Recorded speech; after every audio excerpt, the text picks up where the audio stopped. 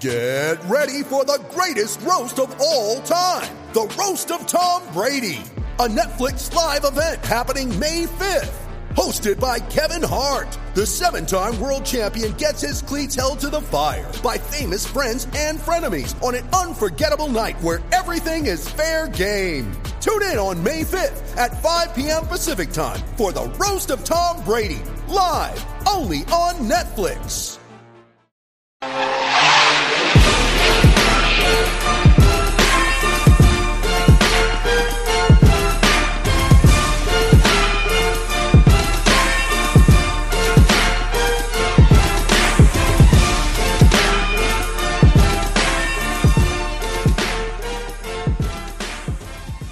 All right, you guys, welcome to this week's edition of the Temple of Food podcast. I'm your host, Coach Mabel, aka Coach aka Mabes, here with my boy, as always, Kings. What's going on with you, man?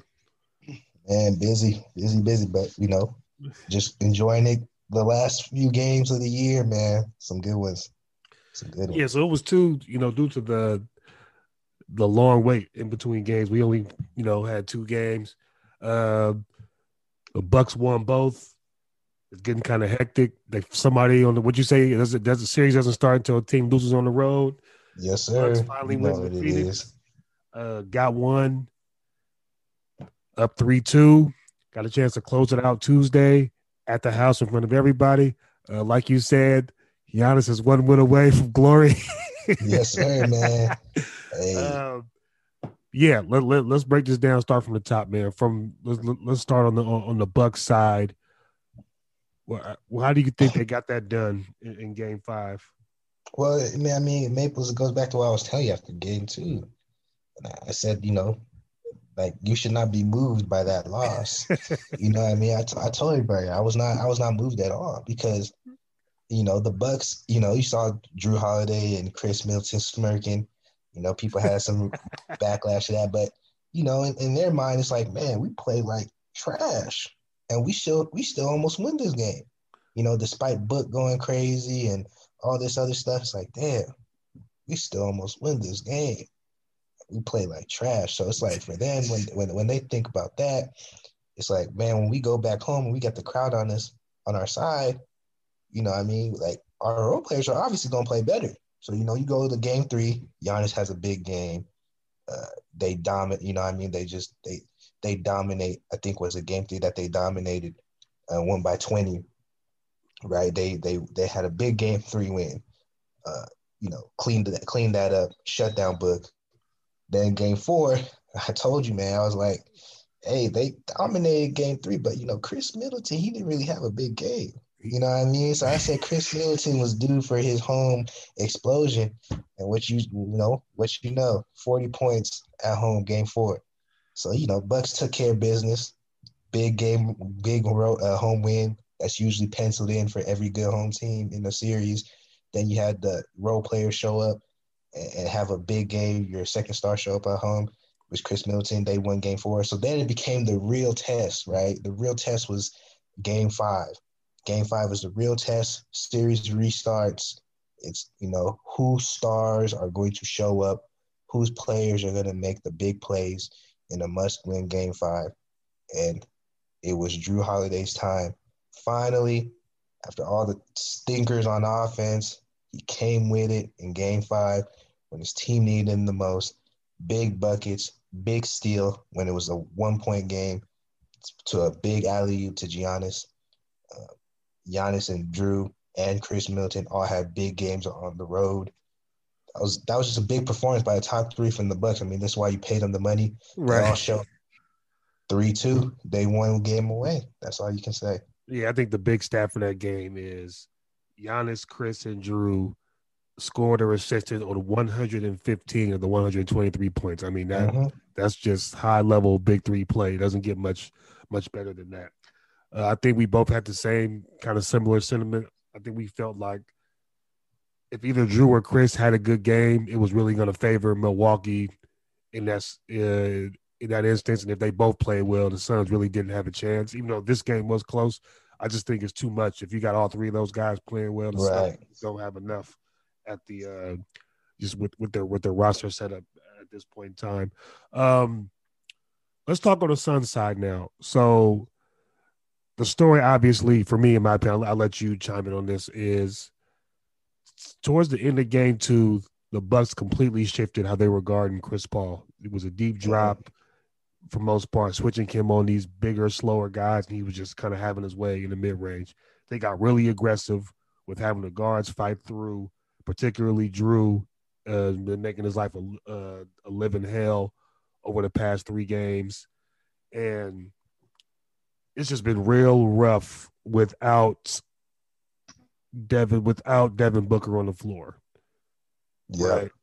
So what is the, I think it was crazy. It was a plus 12 with him and then a minus 16 without. It was just crazy the minutes that he's the way that they play offense without him on the floor. Just nobody can, compromise the defense via penetration if he's not on the floor, especially like we both noted, the Bucks stopped giving Chris Paul the mismatches he wanted in on these switches. So it's been hell pretty much trying to get Chris Paul. He's age 36, not the same burst. So his penetration is kind of, relying upon getting a slower guy on him, right, to compromise the defense or getting the score. He hasn't been able to do that. So I think that's what's really been the main thing. So they've been in hell without Booker on the court.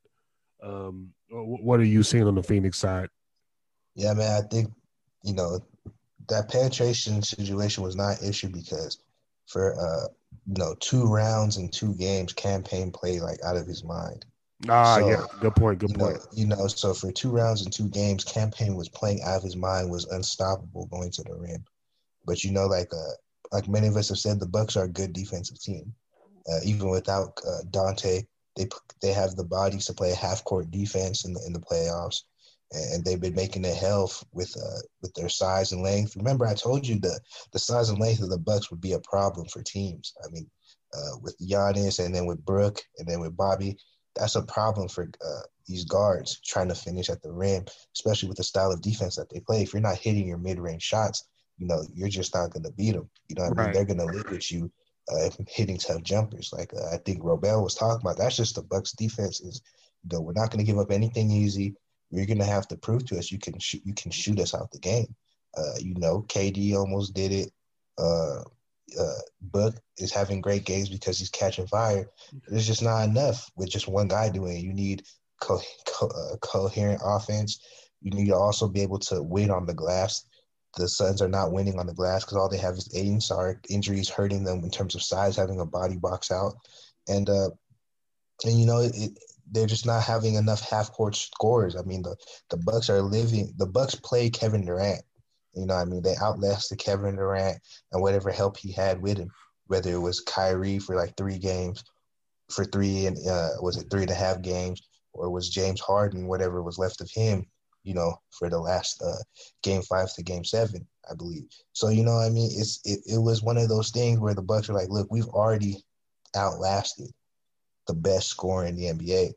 Right. If Devin Booker, can outscore Kevin Durant and beat us, God bless him. You guys deserve the championship. But But their idea was like, look, we're gonna make Devin Booker work for every bucket he wants to get. He's gonna have to hit tough shots. He's gonna have to score all of them, and it's gonna have to be in a slow, grind out game where every possession matters. So if you're not boxing out, you're giving up offensive rebounds. Your legs are getting tired because you have to fight through physicality from Giannis to Brook to Chris Middleton attacking the rim to Drew attacking your guards.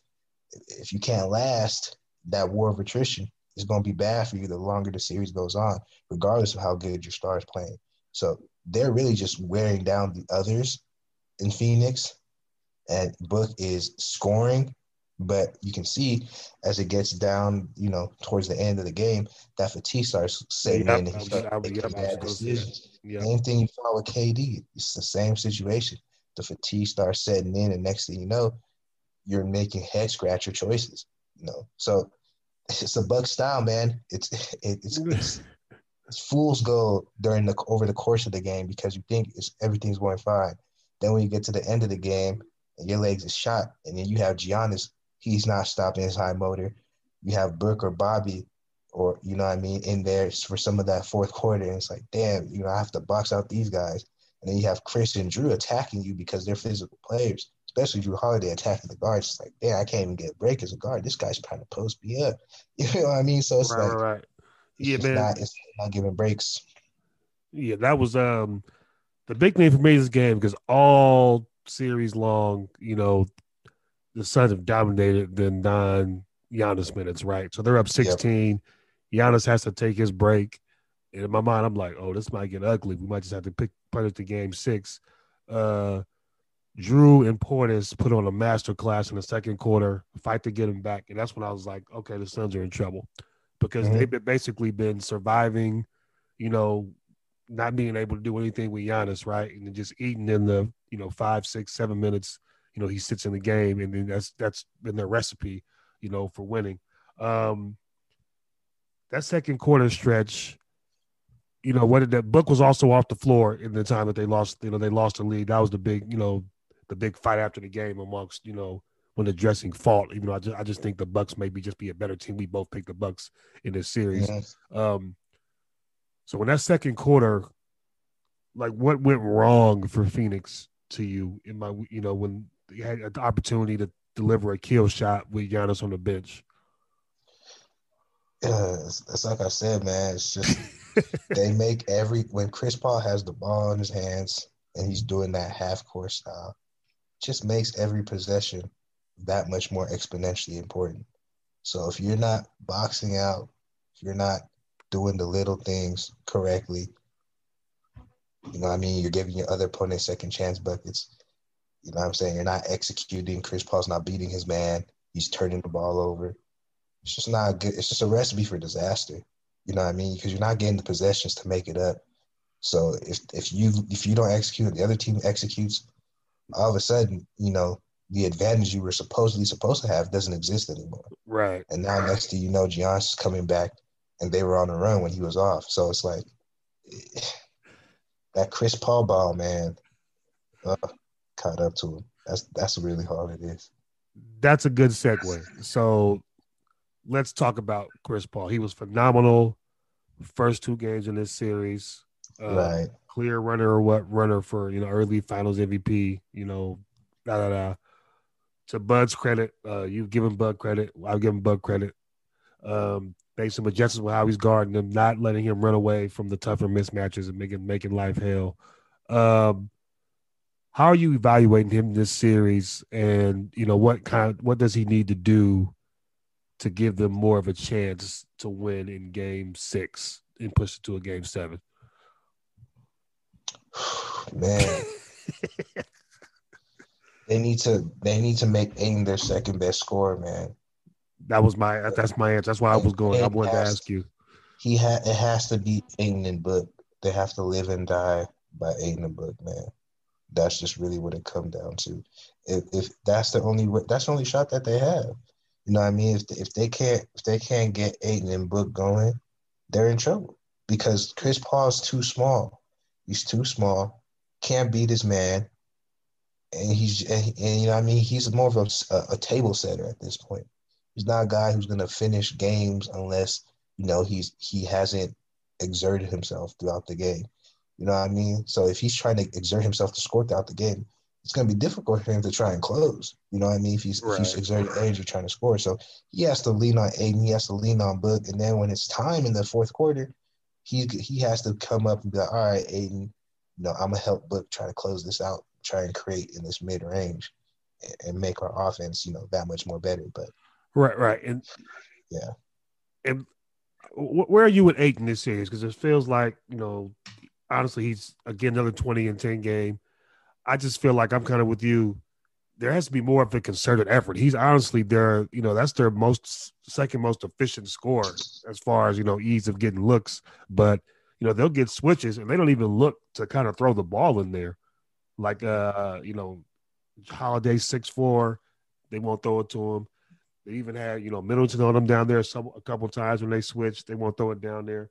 So where are you with Ayton? I feel like they're kind of using him like, prime DeAndre Jordan, rim run, lobs. Right. And I feel like he has so much more usefulness than that. I'm wondering why that hasn't been unlocked. And honestly, it's at a point of necessity now because, half court offense is such a struggle, for them. If they're not getting crazy, a crazy high 3-point volume. I think that's what the Bucks have done mostly. The Suns shot very well from 3, but the volume wasn't at a killer rate. You know what I'm saying? So it's not because of the way they play defense. They see that mid-range more than the 3-point line. So I think the volume's down. So they got to find a way to get more efficient, 2-point looks, which is the layup, right, or close to the basket. And I think that's where Ayton comes in, and they're kind of missing the boat with getting him more involved. So that's kind of why they're not trying to utilize his touch and his footwork. I mean, they have to trust that their number one pick in year 3 after showing the leaps that he's made can help win them a championship. Right. That's just basically what it comes down to, man. You have to let your guy go win you the game. If you can't trust him to go win you the game and you're going to play scared, well, you're going to live with those results. Right. And last thing on Phoenix, let's talk about Book. We've both been positive, most positive guys, and we think he's the best player on the team. With threats to our nation waiting around every corner, adaptability is more important than ever. When conditions change without notice, quick strategic thinking is crucial. And with obstacles consistently impending, determination is essential in overcoming them. It's this willingness, decisiveness, and resilience that sets Marines apart. With our fighting spirit, we don't just fight battles, we win them. Marines are the constant our nation counts on to fight the unknown. And through adaptable problem solving, we do just that. Learn more at marines.com. When you need mealtime inspiration, it's worth shopping Kroger, where you'll find over 30,000 mouth-watering choices that excite your inner foodie. And no matter what tasty choice you make, you'll enjoy our everyday low prices, plus extra ways to save, like digital coupons worth over $600 each week. You can also save up to $1 off per gallon at the pump with fuel points. More savings and more inspiring flavors make shopping Kroger worth it every time. Kroger, fresh for everyone. Fuel restrictions apply. So a lot of the noise about last night was, is his play style really, quote unquote, helping them win at this point in time? He's 40 points over on 52% shooting the last 2 games, what they're on to. People have been critical of the quote unquote, shot hunting, saying it's taken away from the Phoenix offense and, taken away from the, the team concept and ultimately, doing more harm than good. Where are you with that whole talking point?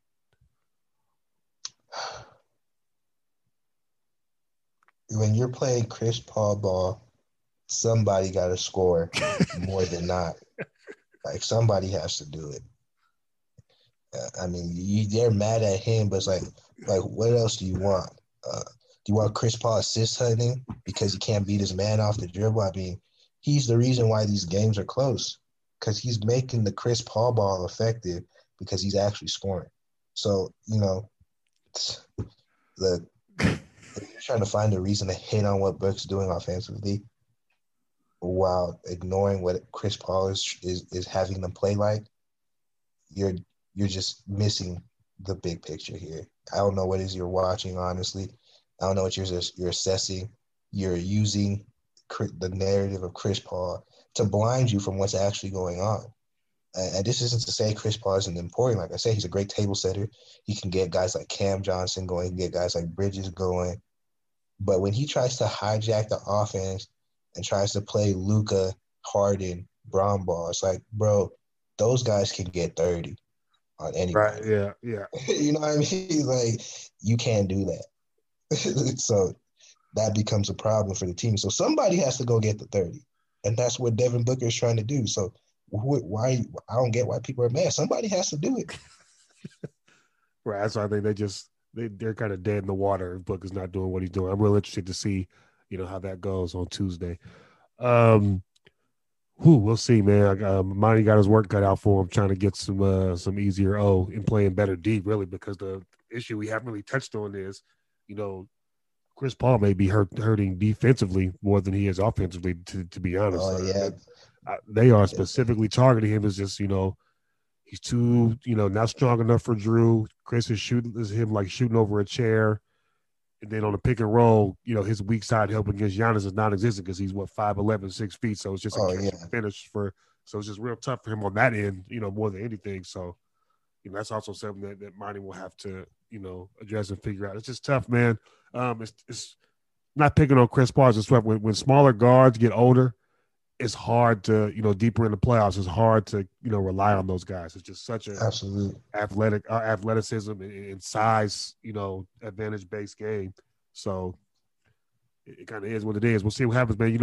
I'm not, I don't want the season to end. I'm loving these finals, very competitive, highly contested. The basketball is getting better as the series goes on. I would love to see it go 7, but I don't see it going 7. Based on the trajectory, unless you can get a supernova Mikal Bridges or Ayton game to help help Booker and Chris Paul along. Moving on to kind of the topic of the hour for me. So obviously, Giannis again, outstanding numbers, right? 32 to me. It's 32 and 13. I looked like he didn't play that great to me, and he still had 32. I think that is the true mark of his greatness. I was like 14 for 23 for 32 points, and you're like, well, okay, like if that's pedestrian to you, that shows the level that he's playing at currently. Man, 30's expected at this point, right, man. So they've shown a stat: nobody since 1955 has averaged over 30 and 14 on 60% shooting in the NBA Finals. Nobody, not one player. Right, that was an actual stat.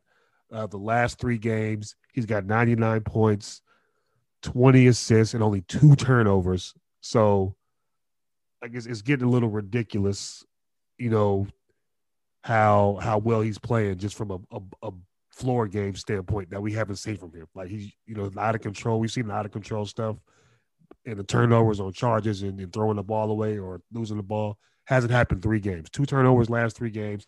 99 points, 20 assists, 2 turnovers in the last 2 games. He's figuring it all out, man. Right. So, obviously, you got to do this, whole Giannis first bag Twitter, discussion about, how quote unquote entertaining he is. This, the buzzword skilled, quote unquote. Just where are you with this discourse as far as the reaction to Giannis being great? I feel like people have always been able to lean on saying, well, he lost, and he lost because he's not skilled. And that's always been, the crutch for that. And now that is at an end, it's kind of, releasing some silly discourse as far as, us being slave to aesthetics above production in basketball. It's bad. It's bad right now. Yes. I don't know why. This is really bad right now. It's really bad. I don't know how we got to this point, honestly. Like it's just super bad. I think where the starting point, like the big bang of it was, when Bron was clearly asserting himself as a dominant force in the NBA, the response from, quote unquote Pierce was detractors, right. It's like, is he not really, he's not that skilled. When obviously the IQ, the passing, you know what I'm saying? Like those are high level skills, running offense. And on top of that, he's able to get, 30 efficiently when needed. So, and it was just blatant. And it was just blatant. Like it's so exaggerated with Giannis because Giannis at times actually it doesn't look good. I mean, Bron has those moments, but it's not as much as often as Giannis. Like it was just blatant lies with like LeBron. Like LeBron would go into games hitting fadeaways, hitting post turnarounds. I was watching some of these 2016 finals highlights. I mean, he was going behind the back, driving to the rim, finishing through traffic, making freak athletic plays, but while having super crazy control of the ball. And I'm just like people were literally just lying with LeBron. So if you take what happened with LeBron, right, who was actually a very skilled player, take what people say with LeBron and exaggerate him because he's not as super refined as a Jordan or a Kobe or Hakeem, who obviously they're not as cerebral or as physically gifted as Bron, so they compensated more. Well, maybe not Hakeem, but more so Jordan and Kobe, who were they were great athletes, especially Jordan. Jordan was a supreme athlete, but in terms of physically imposing, in terms of strength wise, right? Right. I got you. They weren't that strong like Bron. You know what I mean? So, like, obviously they have to make up for that with more refined footwork because they didn't have the power to go with the speed and athleticism like Bron did. And they didn't have the cerebral approach to create scoring lanes with your passing like Bron did, because Bron's one of the best passers we've ever seen in the game. So they made up for that, right, with their counters, their handles, their footworks to say, okay, we can't beat you with playmaking and with power, but we can beat you with just pure, footwork and with moves. You know what I mean? So yeah, those guys are the supreme when it comes to move set, right? They have like all the moves when it comes scoring wise. But Bron had a good set of moves, and then you go to Giannis. Giannis has some type of moves. He has a Euro step, which is very liable. He has spin move, which is very liable. He's added a turnaround shot this year. He's added a turnaround shot. The one-legged fadeaway. One-leg fadeaway. And he also has some sort of a pull-up game this year. So he's actually adding to the foundation he already had. To be able to do that at his size, at his speed, that's why he's able to score so much. Because he has the strength, he has the explosion, he has the athleticism, but he also has the touch. He also has the agility to avoid defenders when he's going to the rim. And he's showing the ability to score around the painted area, the 2-point area. He's understanding that I don't need a 3-point shot to have versatile scoring. I can get it from the pull-up in the mid-range. I can get it from the post area. I can get it from, the fadeaway. I don't need the 3-point shot. That's not consistent enough. Right.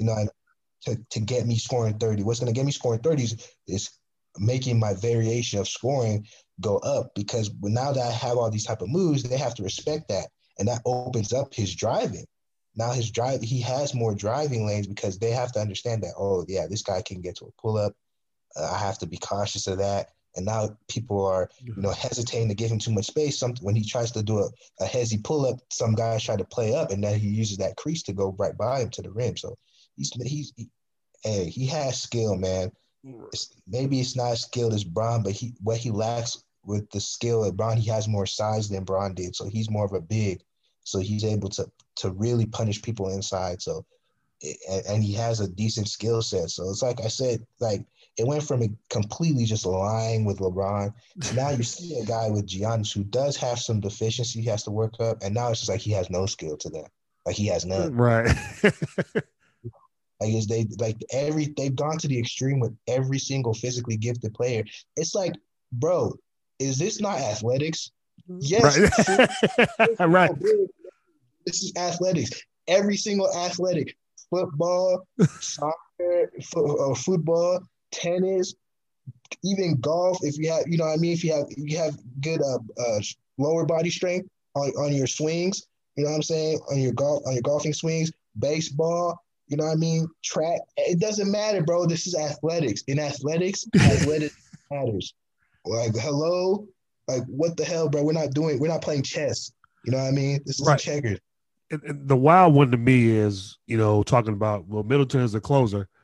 And I'm like, okay, so you guys watch Shaquille O'Neal go through, 3 all-world guards. Penny got hurt before he could reach his Hall of Fame status. Kobe's obviously, second best shooting guard ever. And then Dwayne Wade later when he was Flash. Shaq wasn't closing those games, but we all understood that he was the dominant force. That was never a question. So when I hear these Middleton is really the Finals MVP, Middleton's the best player, I was like, it comes off kind of wild to me. I was like y'all don't remember the history lesson we got like this millennium from Shaq? What's people's definition of closing games? Because I'm looking at the Giannis points in the fourth. Yeah. He has some. He's one of the leading scorers in the fourth this playoffs.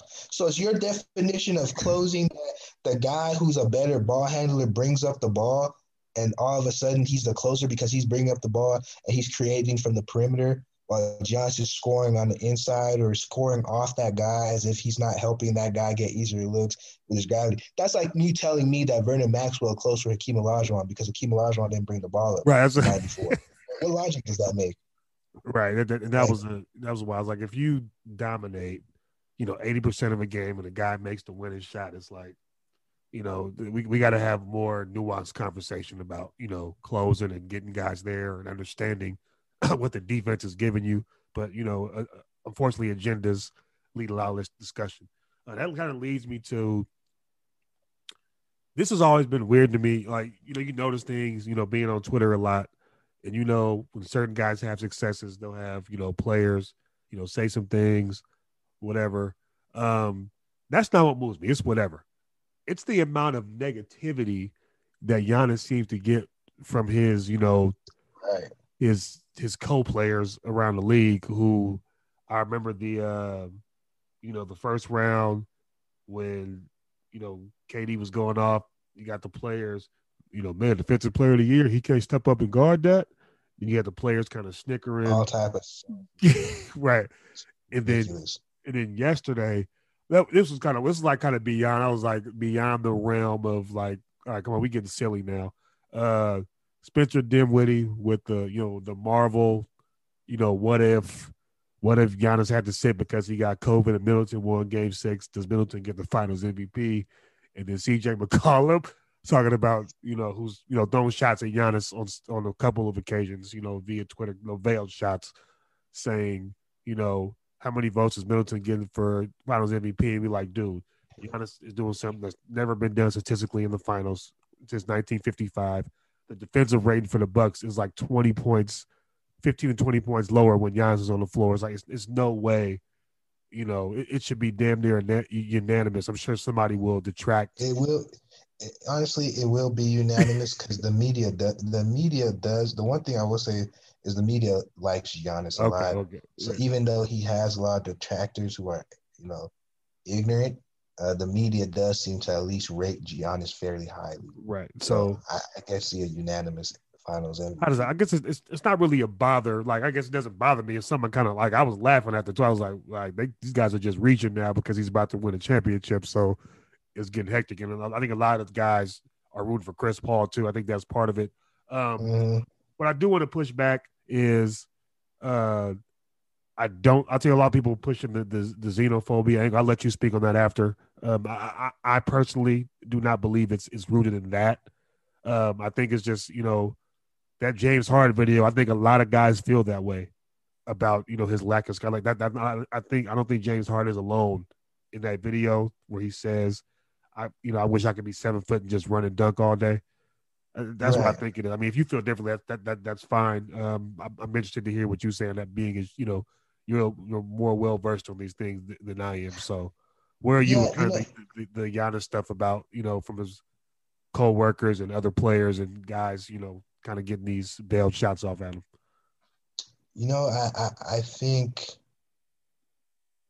I think it's a mix of all of it. I think Giannis also doesn't hang out with a lot of those guys. Right. I mean, he turned down Space. He's turned down Space Jam. Remember, he's a Nike athlete like LeBron. He turned down Space Jam. Yeah, he's turned down a lot of time to build with these guys. So he does his own thing. So a lot of guys don't feel connection to him. Fine, that's fair. Giannis is super competitive. Like you do say, they do have that Harden feeling of, if I was his size, I could do the same stuff too. Like, these guys have egos and irrational thoughts.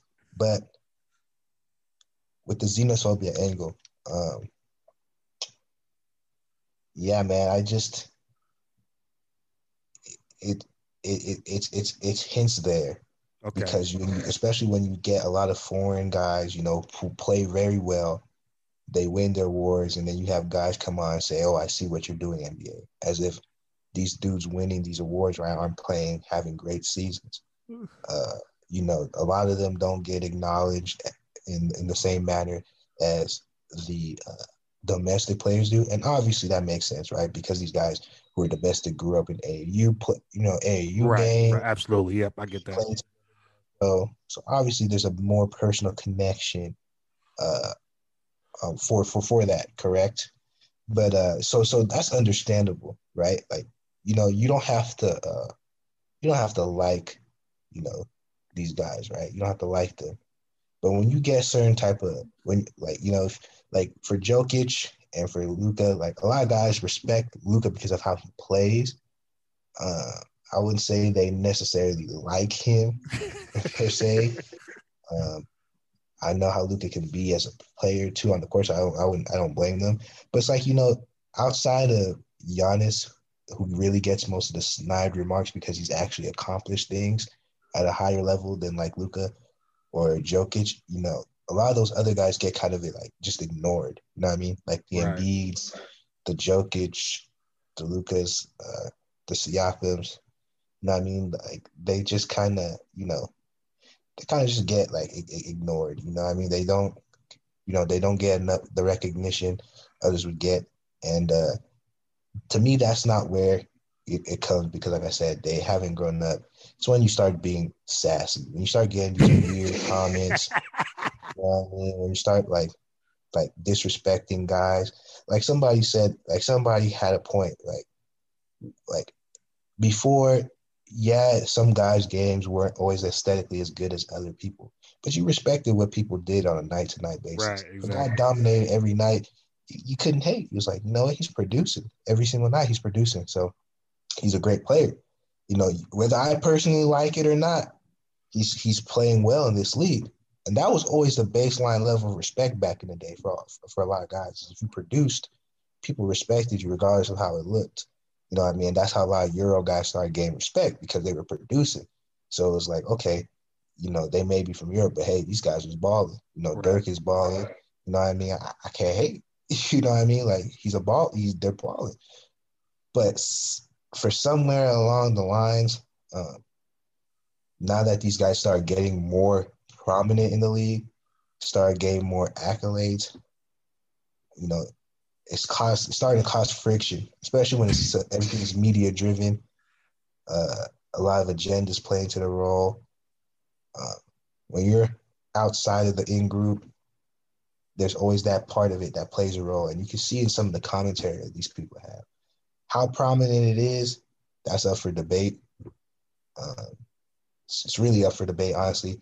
It varies, definitely. I don't think there's an extensive xenophobic problem. I definitely see the remnants of it. Right. Of it.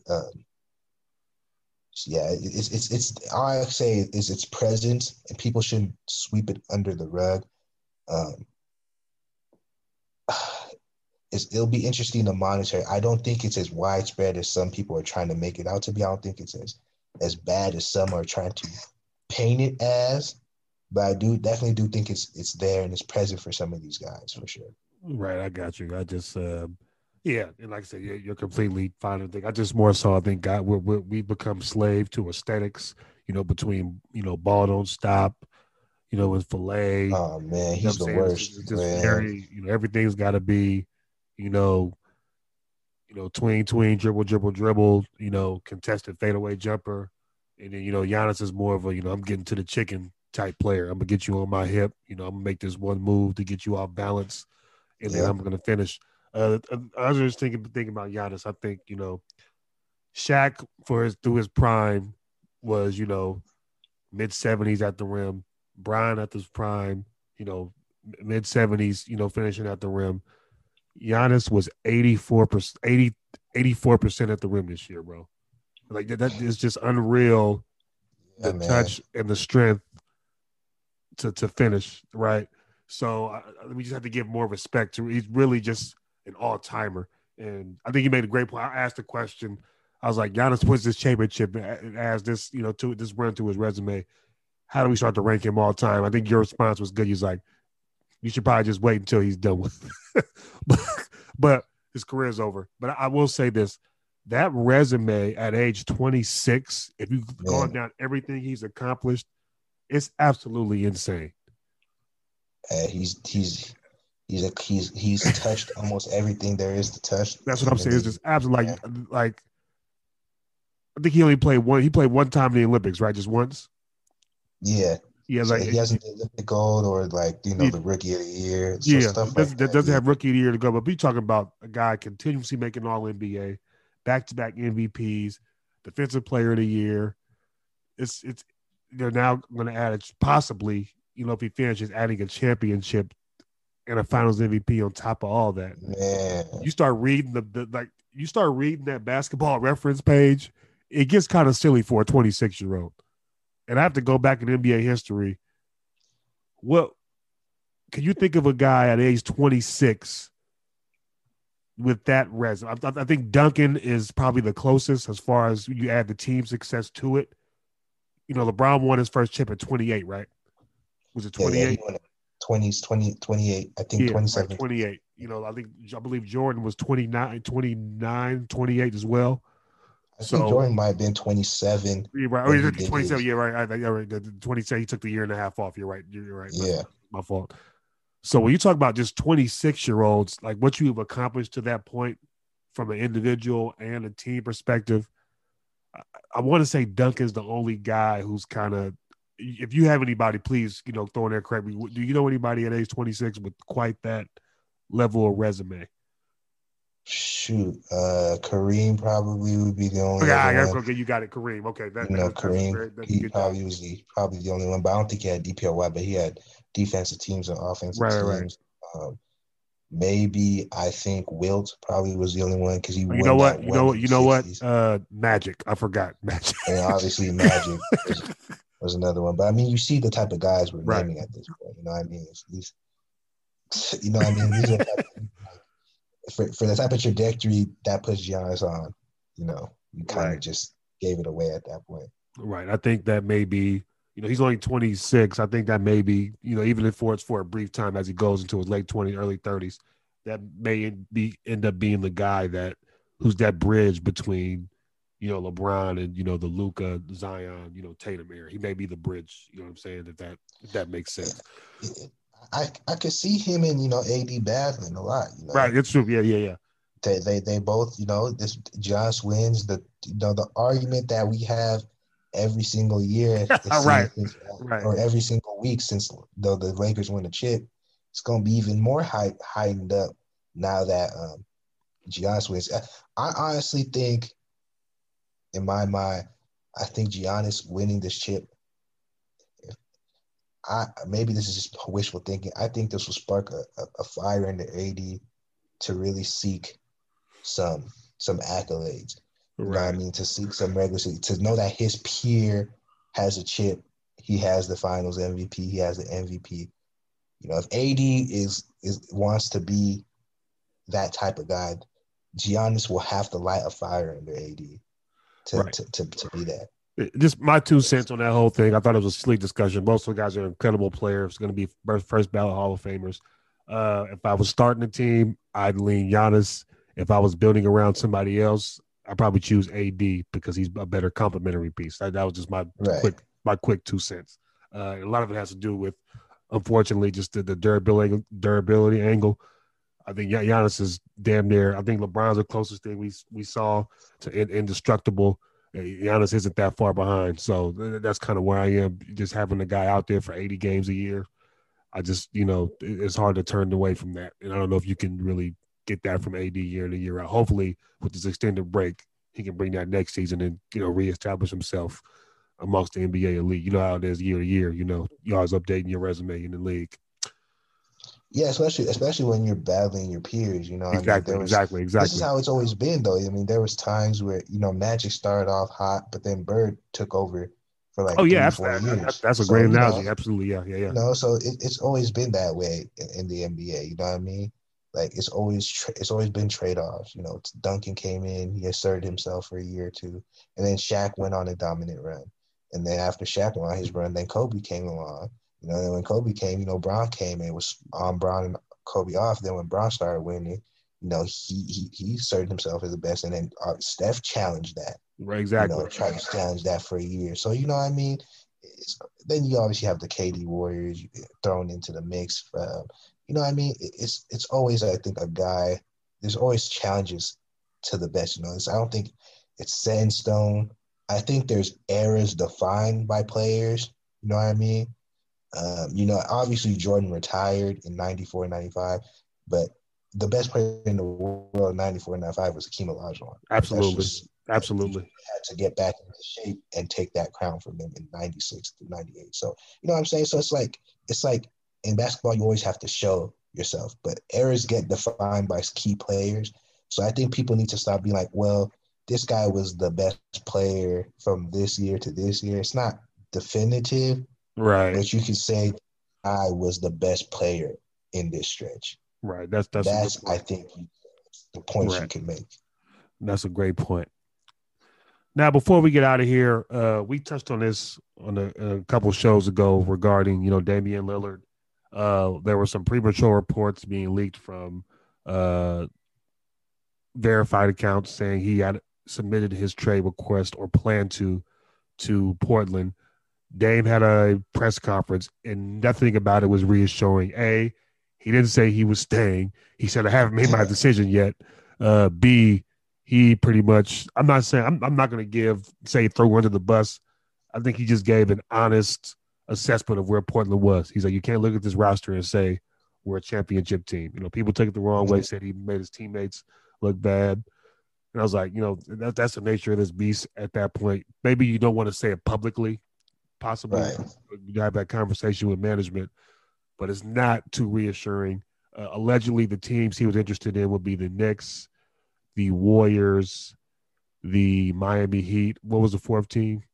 And they said the Lakers, obviously. And the Lakers, right? That was the four teams allegedly that he would, prefer to be traded to. Just before, Dame is also playing in the Olympics, getting ready to go to Tokyo. So we'll see how it goes. Free agency is coming quick this year. We got another, condensed offseason, right? So free agency will be here sooner rather than later. How are you feeling about Dame? My personal, before I think he may give Portland one more year. He is 31. So I think he might give him the one more year and then say, you know what, it's been real, but I need that KG stimmy pack. Just send me to a contender, let them reimburse you as much as they can, and let me try to go win a championship. So where are you with, where do you think Dame is leaning at this point based on, the reports in the press conference he gave that wasn't too reassuring for Portland? I think that Knicks situation is very, very big. And I think that with the free agencies in 2022, I do think it's a situation where you did say, like where you said he'll probably wait a year, give the quote unquote give the Blazers a chance, right? But really, it's just 2022 is a big year of free agency. It's a big year of free agency, and the Knicks are going to have cap space. You know what I mean? They're going to have cap space. They're going to have the trade pieces to trade for him. So I really do think that he'll wait the year. I feel like it's kind of early, but I think he's planting the seeds. Right. My thing is where I'm leaning towards, he might just give him one more year. What avenue do you see for Portland to severely improve their roster? Somebody put out their list of draft picks. They just haven't hit on really anybody. Like you have to hit on a few draft picks at some point, but since they've given Dame the keys, aside from CJ McCollum, it's just been a lot of revolving doors around the roster and been tough to, add guys around them. They just haven't hit on, they just haven't scouted well. So how do they even improve the roster to get them to a point where Dame was comfortable saying, I'm going to commit these next 3 years, you would not request a trade? Like, what do you see? Because I don't see it. They have to get a star or superstar. That's what I'm saying. Like, what's the avenue to get that, right? Like CJ McCollum and Anthony Simons, what does that really net you? If they have to just get Ben Simmons and pray, that's like their best chance. That's really just their best chance. You know what I mean? So they just have to get Ben Simmons and pray, man. If they can't do that, it's not much for him out there, man. It's just not much for him. My thing was after I said this after 2019, go back and check. I said that was a fool's gold Western Conference Finals run. They need to cash in on CJ right now. His value's at its absolute highest after what he did against Denver in that series. His value is never going to be higher than that. You can cash in for a true difference maker and build a more balanced roster that doesn't have two small guards in the backcourt. They didn't. They went in. After that year, it's been two unceremonious first-round exits. This one was kind of embarrassing to me because you got a team starting Campazzo and Austin Rivers, who was out the league for a minute. You know what I'm saying? So, and they losing 6 to that team. Dame played great offensively, a 55-point game. Guys stepping out of bounds. They can't get a stop. right? So, man, I don't see an avenue for them to really get better. And I think it just, I think there might just be delaying the inevitable at that point. I think now you could probably get more for Dame because he's under contract for 4 more years. The Supermax hasn't kicked in yet, right? So you can get more because whatever team trades for him, they have him for 4 years. Right. So I think you can, with each passing year between his age and just, less years in the deal, the haul may not be, what you want it to be. So, yeah, I mean, definitely for Portland, if you're trying to trade and get the highest return from Dame, now would be the best chance to do that. If you're looking at from Portland perspective, now is the best time to trade Dame. Dame trying to get to a place where he wants to go with better flexibility, his best chance might be waiting for a year. So right. It's going to be one of those things. I think for Portland, I think the seeds have already been planted. I think in their best interest, they need to move on. Like, that's just what it comes down to. And I think we're kind of on the same page there. All right, we just wanted to touch on that before we got out of here. Make sure you follow It's Kingsborough on Twitter, myself as well, JJ Maples 55_MST. Please, we appreciate you guys. Keep, rating the pod on Spotify and Apple. The reviews, we appreciate you. Even the couple hater ones, it's just fuel to the fire. Hey, man. Make sure you don't stop. Yeah, make sure you don't stop nothing over here. Make sure don't stop, man. Timeline. You want to hear us talk about something? Feel free to, ask Kings or myself, or you want to reach out to somebody, try to have somebody on. Reach out to Kings myself. We have no problem, taking feedback and suggestions from guys who tap in with us every week. We appreciate you guys. We might be coming back midweek if the finals are over. So yes, sir. You never know. We're out of here. Peace, y'all.